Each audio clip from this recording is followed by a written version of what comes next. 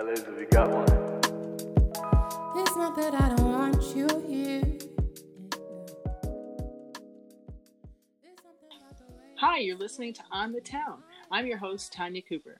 Tonight's guest is a drama therapy practitioner, behavioral health expert, an actress, and a writer.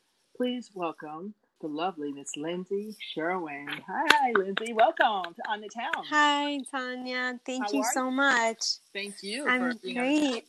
Yeah, good. So we wanted to have you on because there's there's a lot going on right now with stress just in general. And, with this virus thing, there's a lot going on anyway. But we thought we'd focus tonight on, pretty much young people and how trauma through writing and drama can help young people. So first, I wanted to start off by saying welcome to the show again. And I want to ask you, how did you get into this field? Well, tell us what you do, and then I'll say, how did you get into the field? Sure. So I am an actor and a poet. I started acting from a very young age, and then I started working with young people in foster care, actually, about 6 years ago. I was a youth specialist, but I was still performing, and I later down the line in my career decided that I wanted to do more for that population, and I found that contributing to them through my passion of acting and performance and using that therapeutically can really help. So I kind of merge them. Okay. So what type of work do you do now with you work with youth specifically? Or what do you do specifically in the field? So right now I'm working with youth and families as a child and family therapist, and I use a lot of these approaches with them. Okay. And what can you tell us, our viewers, because I always pretend like our viewers are just being enlightened. What is what are some of the signs? Well, first of all, what is trauma? How about that? What is trauma in like, so where we can all understand it? Yeah. So trauma is the nature of an actual event that's happened to you that's distressing or disturbing. It can be physical and affect you emotionally. Okay. And what are some of the signs, if someone's watching right now, what are some of the signs that a child or teenager might display if they have dealt with a traumatic event? Yeah, so there's a different way that, youth express that.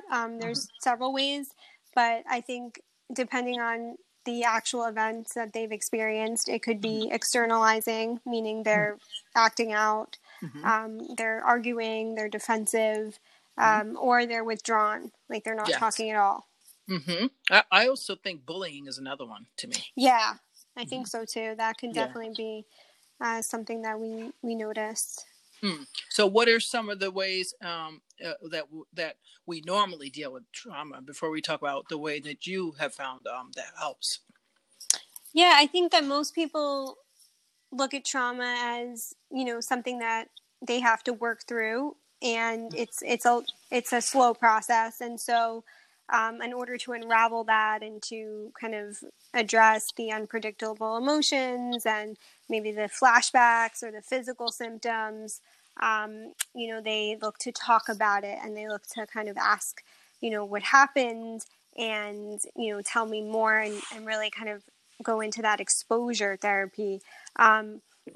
Traditional talking, we've learned through research that that's not always the best way when somebody has experienced a disturbing or distressing event, and maybe multiple times, to talk about it. And we've seen that doesn't really help that much, because usually the trauma is repeated and it's prolonged, especially if it's like violence or they're being abused. And so, right.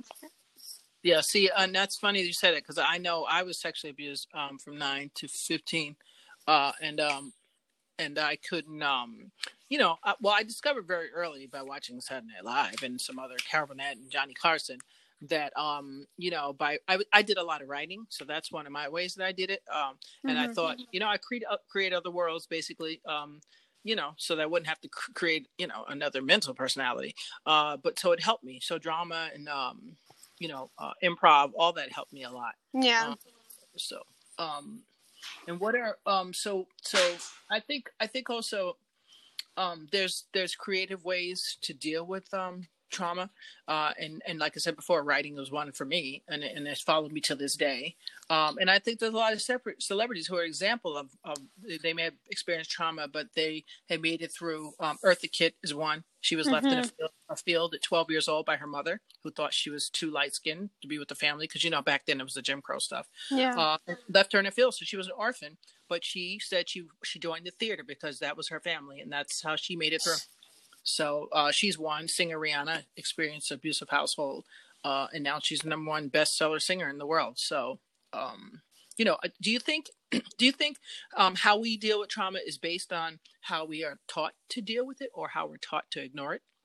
That's a great question. I think, the responses can be learned by what we see. If we're always around these series of events happening to us, and we see people reacting in a certain way, we're going to mirror those reactions.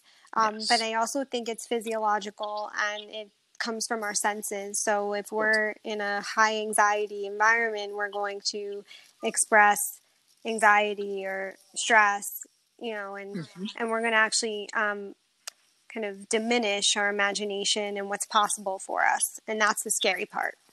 Right, unless you, sadly, and of course, that someone creates like a Sybil. So that's another way to that it can manifest. Trauma, I think, but that I know that's more into behavioral therapy and stuff. But that is another way for it to manifest instead of the other ways, which is by a creative source. So, why do you think it's hard? Because like when it comes to foster youth, it seems like it's hard for something like this program to be, to put into a model. Like they won't embrace it as quickly as they will the generic, let's just do therapy 101. Do you think it's just because they're just so outdated and that they just are not into getting new things going on? Or what do you think that is? Because it's frustrating to me as a nonprofit owner to deal with agencies being so not hip to what's new, what can possibly work for, especially for young juveniles, young people acting out. This is great stuff. Yeah, I think there's a couple different reasons why it's not being pursued as proactively as it could be. And I think it's also about, bringing it to people's attention, which is what I'm doing with my work. So really kind of looking at it in an innovative way and how we're getting it out there. But I would say that because it's not within the traditional medical model framework and it doesn't follow that, it actually kind of provides a different response and, attitude or approach to how we can help people overcome these issues, especially with young people in these situations. It's just not known. And so I would say that's the biggest reason right now. It's just not read about, and people don't even know what it takes to become a drama therapist or creative arts therapist. Right. And what does that take? I'm just curious myself. Yeah, it takes years. I mean, I've been studying this for years. I actually studied sociology before, and then I got into this about 6 years ago, and I'm still training.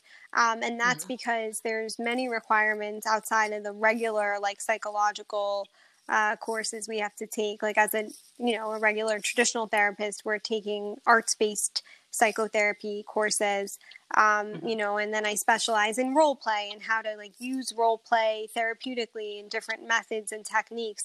Because I think what people don't understand is that, when you're looking at a particular issue, like if say, the population that we're talking about now, foster care, juvenile, crossover youth, they're getting into the same issues, right? Like conflict at home, family dynamics, kind of acting out, pretending they're different people a lot. Well, a lot of kids do that, but I think specifically when you're moving from home to home or you're out on the streets.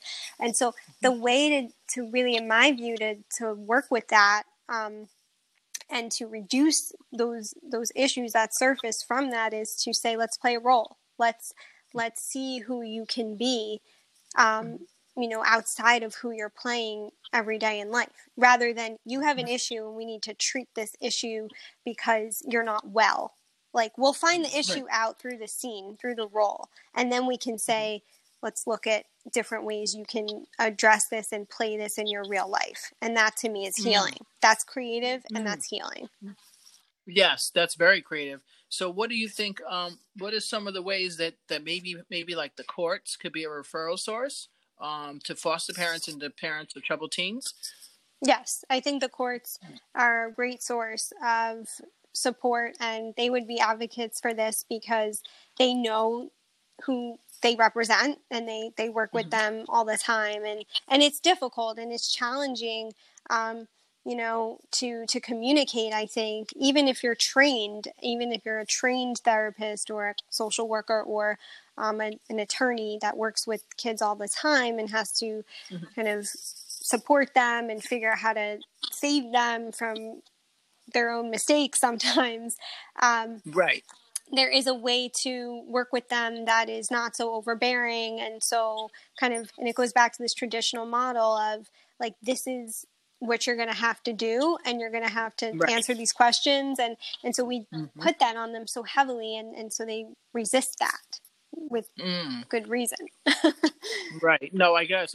I saw a video on YouTube with Dr. Benjamin Sanders. He's like Associate Director of National Crime Victims Research and Treatment Center in Florida. And he said something we both agree with.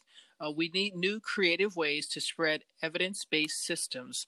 This is a challenge. You know what I'm saying? So I think that this is, this modality of the drama piece is so important because I know it helped me, and some of my friends who are also were in foster care or traumatized, they did singing or dancing or something of the art, and that really helped them strive through, especially when you don't have money for a big therapist and all that stuff. Or if you're in an agency, they use the same traditional therapist, and you're like, oh, this is boring. So I don't know. I think it's sad that I know I'm as a former foster kid, I see the same models and they're not working clearly. And it's time to try something new. So tell us about what you do. I know you are the founder of You Are the Shift LLC. Yes. Creator founder. Could you tell us just a little bit about that? Sure. So You're the Shift LLC is really a consulting company that I created in 2017 that works with young people 13 to 18 in foster care and the juvenile justice system. It was designed for that group of young people, but now I'm also expanding it to work with staff and teachers and other therapists that want to learn not how to do it necessarily, but to use some of these techniques to bring to their work with this population. And I also consult, using these techniques with the agencies, with the schools, and doing the workshops. So I have kind of a multi-prong system going. That's good. That's what we need. So right now there's a lot of parents at home now with their kids, right? And they're having to do the homeschool. So I know a lot of people are frustrated. Kids are looking for things to do. Do you know what are some of the, because I know you have a book coming out too, a poetry book. That's one of your other modalities that you used. Yes. What are some of the writing exercises or drama exercises that a parent or caregiver can do with their young people? Just something basic. So I think for drama, you can do like, the simplest thing when you start off with any drama is like mirroring exercise. So repetitive movements is very fun with kids. So you just kind of make a sound and a movement or a gesture and you repeat that. That's fun. I did that. Yeah. And you mirror it and you see what comes out of that, and it can become really big, and it then can take the form of a sculpt and then a scene eventually. So it's very cool to see that. Okay, that's fun. Sounds like fun. And writing. Now, I read some of your poetry. It's absolutely wonderful. How did you get started with writing the poetry? I started writing, I would say, when I was about 17 or 18. So like at the end of my high school years and then into college, I really picked up on it.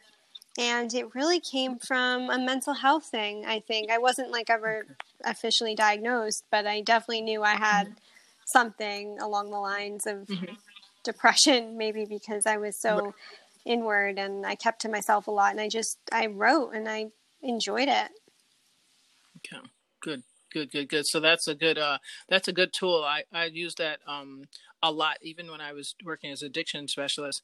I use that with clients that, you're sitting around bored, you have nothing to do, you can't watch television, get a journal. And I just make copies of paper for them with lines, and like, start journaling. Start just, what do I write about? Anything. Anything.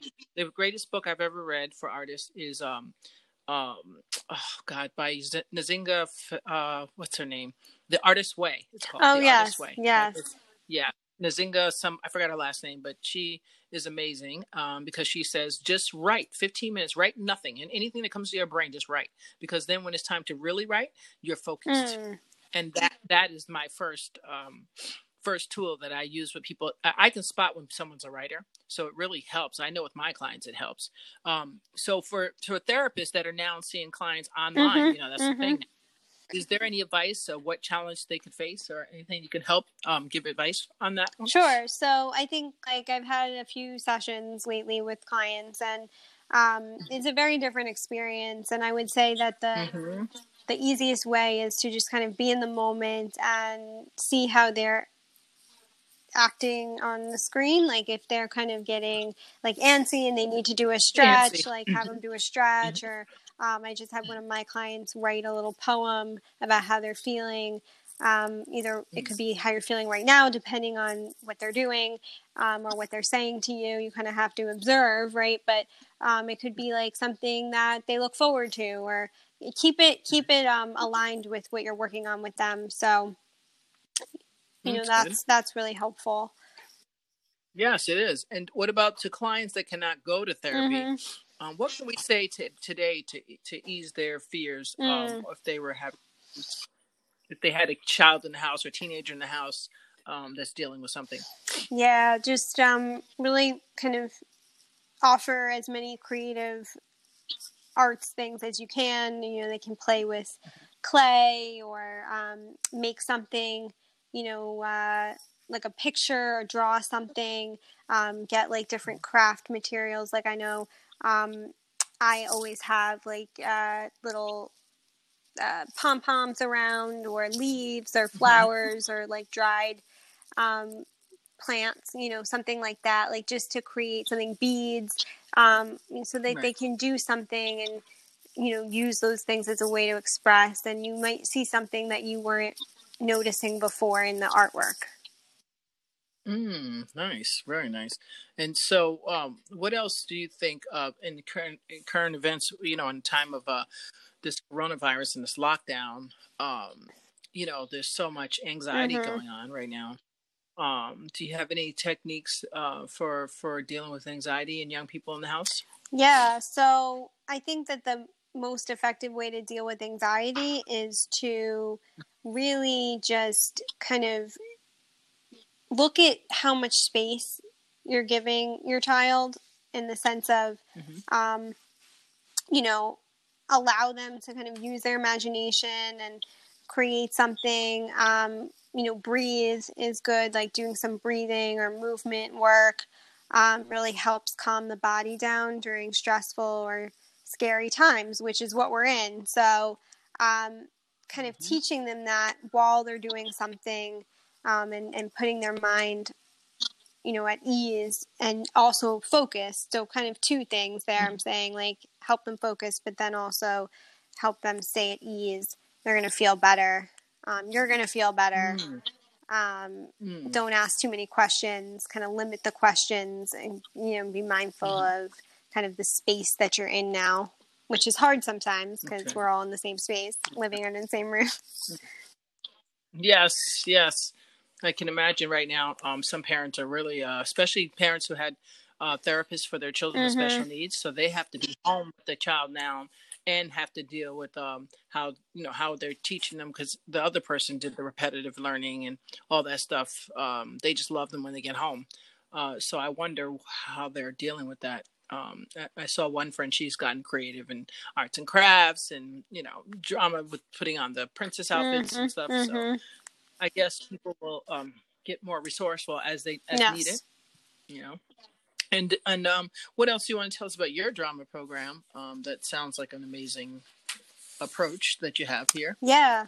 With well, what I'm excited to share that there is one school I'm looking to work with in Brooklyn to start a long-term contract, and I really just want to reach the foster care agencies and the other organizations that work with kids in foster care and juvenile justice. And so I'm working on getting contracts with that and, testing it out. Congratulations.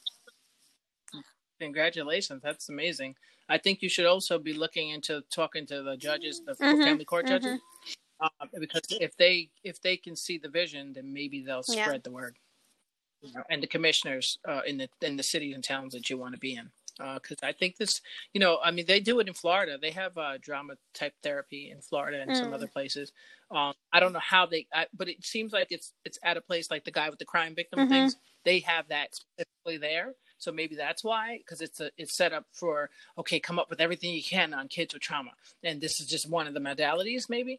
But there's got to be a way for that to happen here, because I don't hear of it much. I mean, 15 years ago, when I was a drug counselor, I was doing with my clients, I had worked with adolescents. So I would have them act out scenarios of, when I know they're going back home, this is what's going to happen. And what are you going to do about it? We do the good version and the bad version. And that stuff, they remember that. And that's more fun for them. It's more believable. It's more attainable for them. Then, so tell me, how do you feel today? I mean, that's like, I'm not telling you how I feel. I can show you, but I'm not really telling you. So I think that's great. Anything else you want to share with us? How can people reach you if they want to reach you? Yeah, so you can reach me on social media. My Instagram is Lana Evolved. And you can also reach me by email. My email is lindsay.s@theshift.org. Okay. All right. And also my website, which is www.shiftyourlife.co. Awesome. That is awesome. So for those of you who don't know, you're listening to On the Town. I'm your host, Tanya, and we've been talking with the lovely Miss Lindsay Sherwin. She is the creator and founder of You Are the Shift, drama therapy practitioner, behavioral health expert, and actress and writer. Lindsay, we thank you so much for taking the time to talk with us. I can't believe the time is winding up already so quickly. Any last request, as they say? No, just stay tuned for the book Masked, and thank you so much, Tanya. Love being here with you. Yes. Did you get a title of the book yet? Or well, I really like to keep it Butterfly Unmasked, just making sure everyone knows that this is really about healing through our words and expressing through poetry how we feel. I like that. So be on the lookout for the book, and we'll be looking for it. You let us know when you got it ready and come back on definitely. To be a guest. Yeah. All right. We'll be talking to you, and thank you so much for listening to On the Town. Thank you. Bye. Bye.